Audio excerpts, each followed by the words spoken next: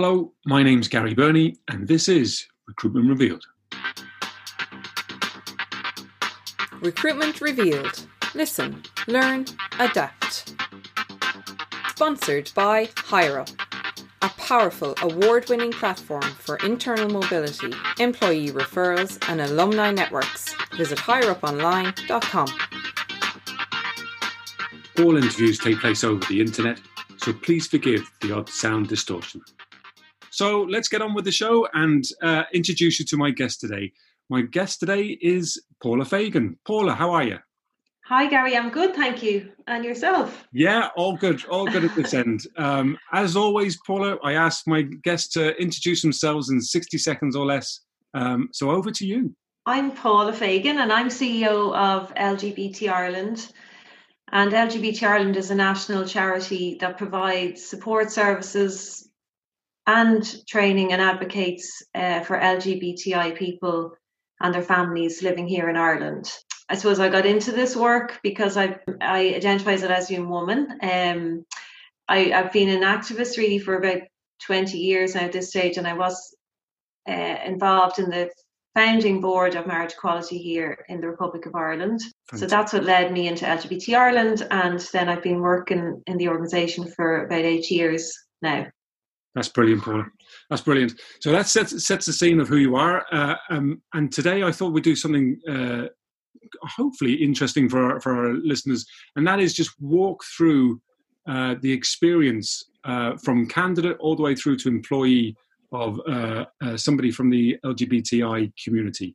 So let me start with the first question, really, which is, does somebody from the community, when they're looking at employers, are they actively looking for those who are pro-community, who are proactive in the community? I mean, and then how do they identify those people? Yeah, so one of the things that we do, Gary, is we run the National LGBT Helpline. So we get about over 2,000 callers every year, and we've over 120,000 people come to our website, lgbt.ie. So we hear from a lot of people.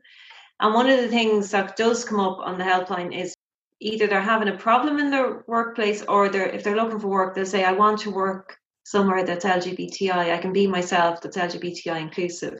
Some employers are being very visibly inclusive or visibly supportive. Yes. And then the question is that we ask then is, are you then being actively inclusive? So are they not just visibly, but active in terms of their policies and practices? Yes, which we'll get onto in this show.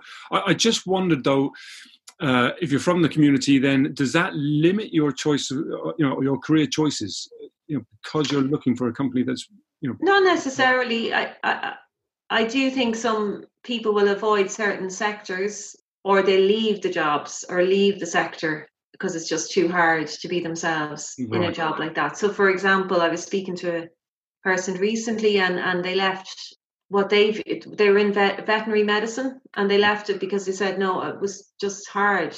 So that was just interesting. I don't know, and that's not to cast aspersions. Maybe they just had a bad experience. But we do find that people certainly tend to leave eventually if they can't be open and aren't supportive to be themselves. I'm just curious as well, just on the candidate bit. So they haven't joined the company yet. They're looking at jobs, and they're obviously looking for companies who are more proactive or seen as more proactive for the community. I'm assuming, like all job ads, there's certain words and certain phrases that really should be avoided if you're trying to attract people from the LGBTI community. I think there's the phrases to be avoided. I suppose any sort of very gendered phrases, I suppose, or a thing that makes it clear that you probably avoid them anyway to be gender inclusive. But so yeah, I suppose I have an example in my head of, because a trans person contacted us, and there was a very detailed medical application that they had to go through just to apply for a job. And it asked about surgeries and medications, and it was relevant to the job in terms of it was a care role. But that was very off-putting to them, because obviously they didn't want to lie, but they didn't want to go into it was very invasive, because they've had surgeries around transitioning around their gender identity, and they didn't want to get into that. It wasn't relevant to the job. So, you know, just having a lens to that and thinking that through, why you're asking a question in an application, and who you might be unintentionally discriminating against, through how you frame the question or the question itself. We talked briefly about the candidate. We talked briefly about the job ad. You're now going to, you know, you've applied. The recruiter said, yeah, we'd like to have you come in. What is a person from the LGBT community, what are they facing when they go into interview? Yeah, that's an interesting question. And I think it's important. Again, anything on forms, anything in questions assumes either a heterosexual sexuality or sexual orientation. So, I mean, I'm sure it doesn't happen anymore, but like if you're asked, you know, say it's a woman, is your husband, you know, or even in chit chat before an interview or something like that, or gender markers. So you need to have inclusive gender markers and pronouns so that if someone has a trans identity, that they can upfront, you know, that they don't have to feel uncomfortable or be misgendered in an interview. So they'd be the top two things, really. Anybody going to an interview is going to be nervous, right? If you're immediately put on the back foot, as you said, about your sexuality or any preferences you may have, it obviously unnerves you before you're getting into the detail of, you know, how well you can do the job. Yes. And so if the language is really inclusive and you get a sense of, oh, this person has thought about this and they're expecting someone to be LGBTI, that's really affirming. Do you know what I mean? If you get that sense at the get-go, that can really affirm you and relax you to be your best self and to put your skills and experience and to the fore, rather than in the back of your mind being anxious. As LGBTI people, we do expect not to be affirmed, or we do expect an element of ignorance or worse, discrimination. So if you can do the reverse of that, that's hugely positive. You know, you're on a very good trajectory. Yeah, massively comforting for the candidate. Absolutely. Yeah. I know we're whizzing through this, but I'm just conscious of, you know, we only have a set amount of time for the interview, so I'm going to jump from that conversation around the interview to you've accepted the person onto the job, which is great. As a recruiter, you've found the person to be competent and they've joined your company or are joining your company. How daunting is that for somebody from the community? You know, we all have anxiousness when we join a new job. Is there further anxiousness because of the background?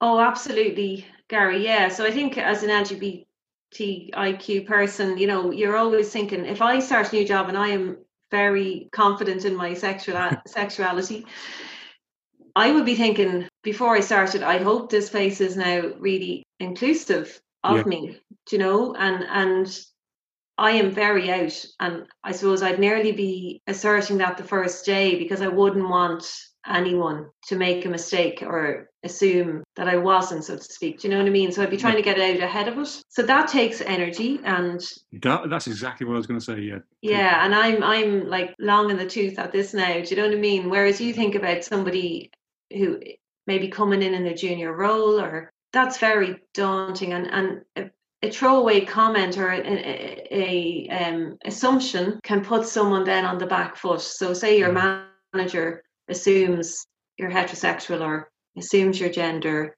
Yes. You could easily end up hiding who you are as a person. And then you're on the back foot. Then you say, well, I'm not, no, oh no, I didn't. And then you put it onto yourself and say, I didn't correct him. What am I going to do? Yeah. So I think you have to really, I suppose there is an element of effort. So just the really top tip really is not to assume. It's a difficult one, isn't it? Because like, if you join a company, even if your line manager knows your sexual orientation and so on, it's not something you're going to announce to the rest of the team that they're working with. You know, I wouldn't expect to go in to a new job and somebody say, oh, by the way, just so you all know, right? So So how does a company? I don't know. What is that process that they go through to try and ease that conversation? I think you have to really be active and overt. No, not about the person, not on a personal level, but you have to be very active in making sure the culture is inclusive, so that if people are talking about their weekend, you as the leader are saying to anyone, but right, you probably know your other colleagues, the gender of the partner, if they have one, that you're saying to the new person, did you have a great weekend? Did you go out with your partner? Is he or she, or whatever it is, just simply consistently giving opportunities for the person to be comfortable, not to have to do this big song and dance, but just to be able to say, yeah, my boyfriend, Peter, if it's a guy, whatever. And then you're also addressing any unintended kind of homophobic, transphobic jokes or language or assumptions, that you're just addressing those very quickly and easily, so that everyone's clear that this culture is an inclusive place. And then the person, of course, not all of us are out, and that's a person's own choice. However, I would say that when you have an affirming culture, then people are out. Like, we're only not out because we're afraid of discrimination. It's not like people want to keep, because often it is annoying that people say, well, it's your own business. Yeah. But you'll see at any kind of canteen table, people will talk about their private lives all of the time and don't have to think about it. So we, as LGBTI people, should have the same ease.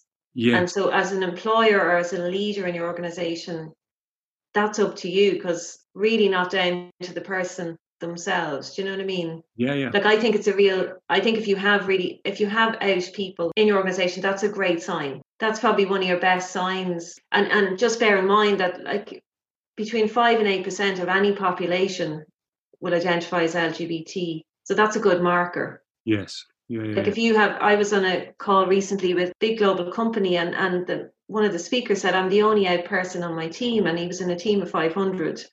Wow.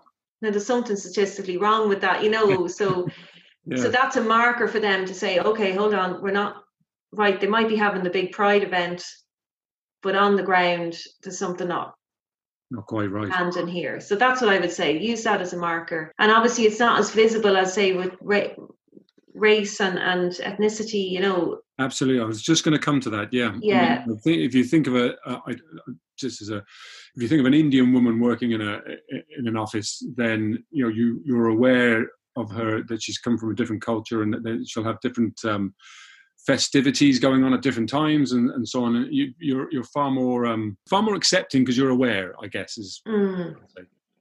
And probably more proactive because you're aware, and the person's sitting there, and it's uncomfortable. Even if the person doesn't say anything, you feel the discomfort if something goes awry, I suppose. Whereas for us, we're a lot of the time invisible, so that there's a lack of urgency or a lack of understanding that this is actually an issue in the workplace. Is there anything that what can companies be doing, or what are companies doing? What are companies who are great at inclusiveness? What are they doing that other companies aren't doing? So I think, like I said, just frequently testing. So anonymous surveys are a good way of doing that, focus groups. But a brilliant way of driving an LGBTI inclusion in the workplace is to set up an LGBTI and allies network in your workplace. Yes. If it's big enough to do that, a lot of organizations do that. And then there's that brings visibility. It brings an opportunity for people to show their support. So you sign up as an ally, even if you're not LGBTI yourself. And then you see those groups, and there's, they drive then events and so on that brings this more to the fore, and it just keeps the lens on it. And I think when they work well, they often have to be supported from the top of the organization, and they have to be given some funding, be it money or even time, for people to meet and to organize events and to do their work. So that's really an effective way. And when the networks, when the staff and LGBT staff and ally networks work well, they really transform an organization. I just going to a couple of other questions before we finish. And you talked about visibility. It's almost a bugbear of mine that I see loads of companies come June change their symbols to rainbow symbols, change it to rainbow flag, and it's not that there's not companies that, obviously lots of inclusive companies who want to show that they are supportive of the community. But I wonder, is there a lack of authenticity sometimes, or are people jumping on a bandwagon here rather than the right deeds? How do you guys check on whether a company is actually verifiably supporting the community properly? Yeah, and I think not so much us, but the Pride organisations in Dublin and around the country, they do now, because they've got a lot of, I suppose, criticism sometimes from the community about this issue. Are you letting companies just jump on the bandwagon and so on? So they put in place now like a kind of a training program. So companies have to go on that if they want to be, promoting themselves during Pride. I think if it's done with good intentions rather than just sticking up the Pride logo, then that's a good start. And it's just to harness that and build momentum. Because as we say, we do a lot of talks during Pride, and we say, look, Pride should be every day. You can't just have one day. Yes. One event is not going to cut it. So please try and put in an action plan and put some resources behind it and do this work in a meaningful way, and then measure it. Yes. Talk to your employees. Has it made a difference? So that's what I would say. One last question for you, Paula. Over the last sort of couple of years in America, there's been big emphasis on Black Lives Matter. So ethnicity and colour of skin has been very important in Europe in relation to whether there's enough females at board level, whether there's enough females at management level, and so on. I often feel that the LGBTQ community is somewhat sidelined in this process. Is that something that you experience, or? I think, well, as the fella said, if you had more women in the church, it'd be a more inclusive church, right?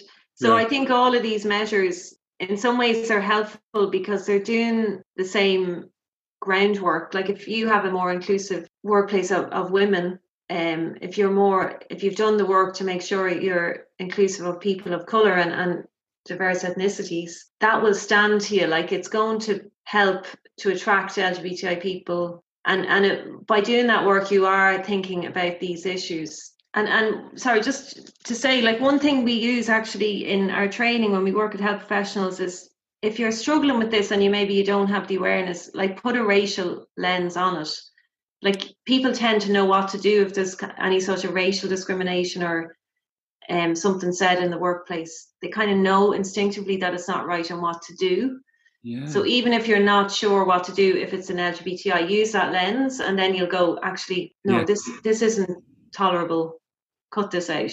That is a great advice. Great piece of advice. All right, Gary, thanks very much for your time. Thank you very much. I really appreciate it, and we'll speak to you again soon. Take care, Paula. Thanks, Gary. Bye. So there we have it. That was Paula Fagan. I think she's given us some real food for thought there. I hope that's a starting point for you and for your companies. Let me just say, this has been Recruitment Revealed, and we'll speak to you again soon. Take care.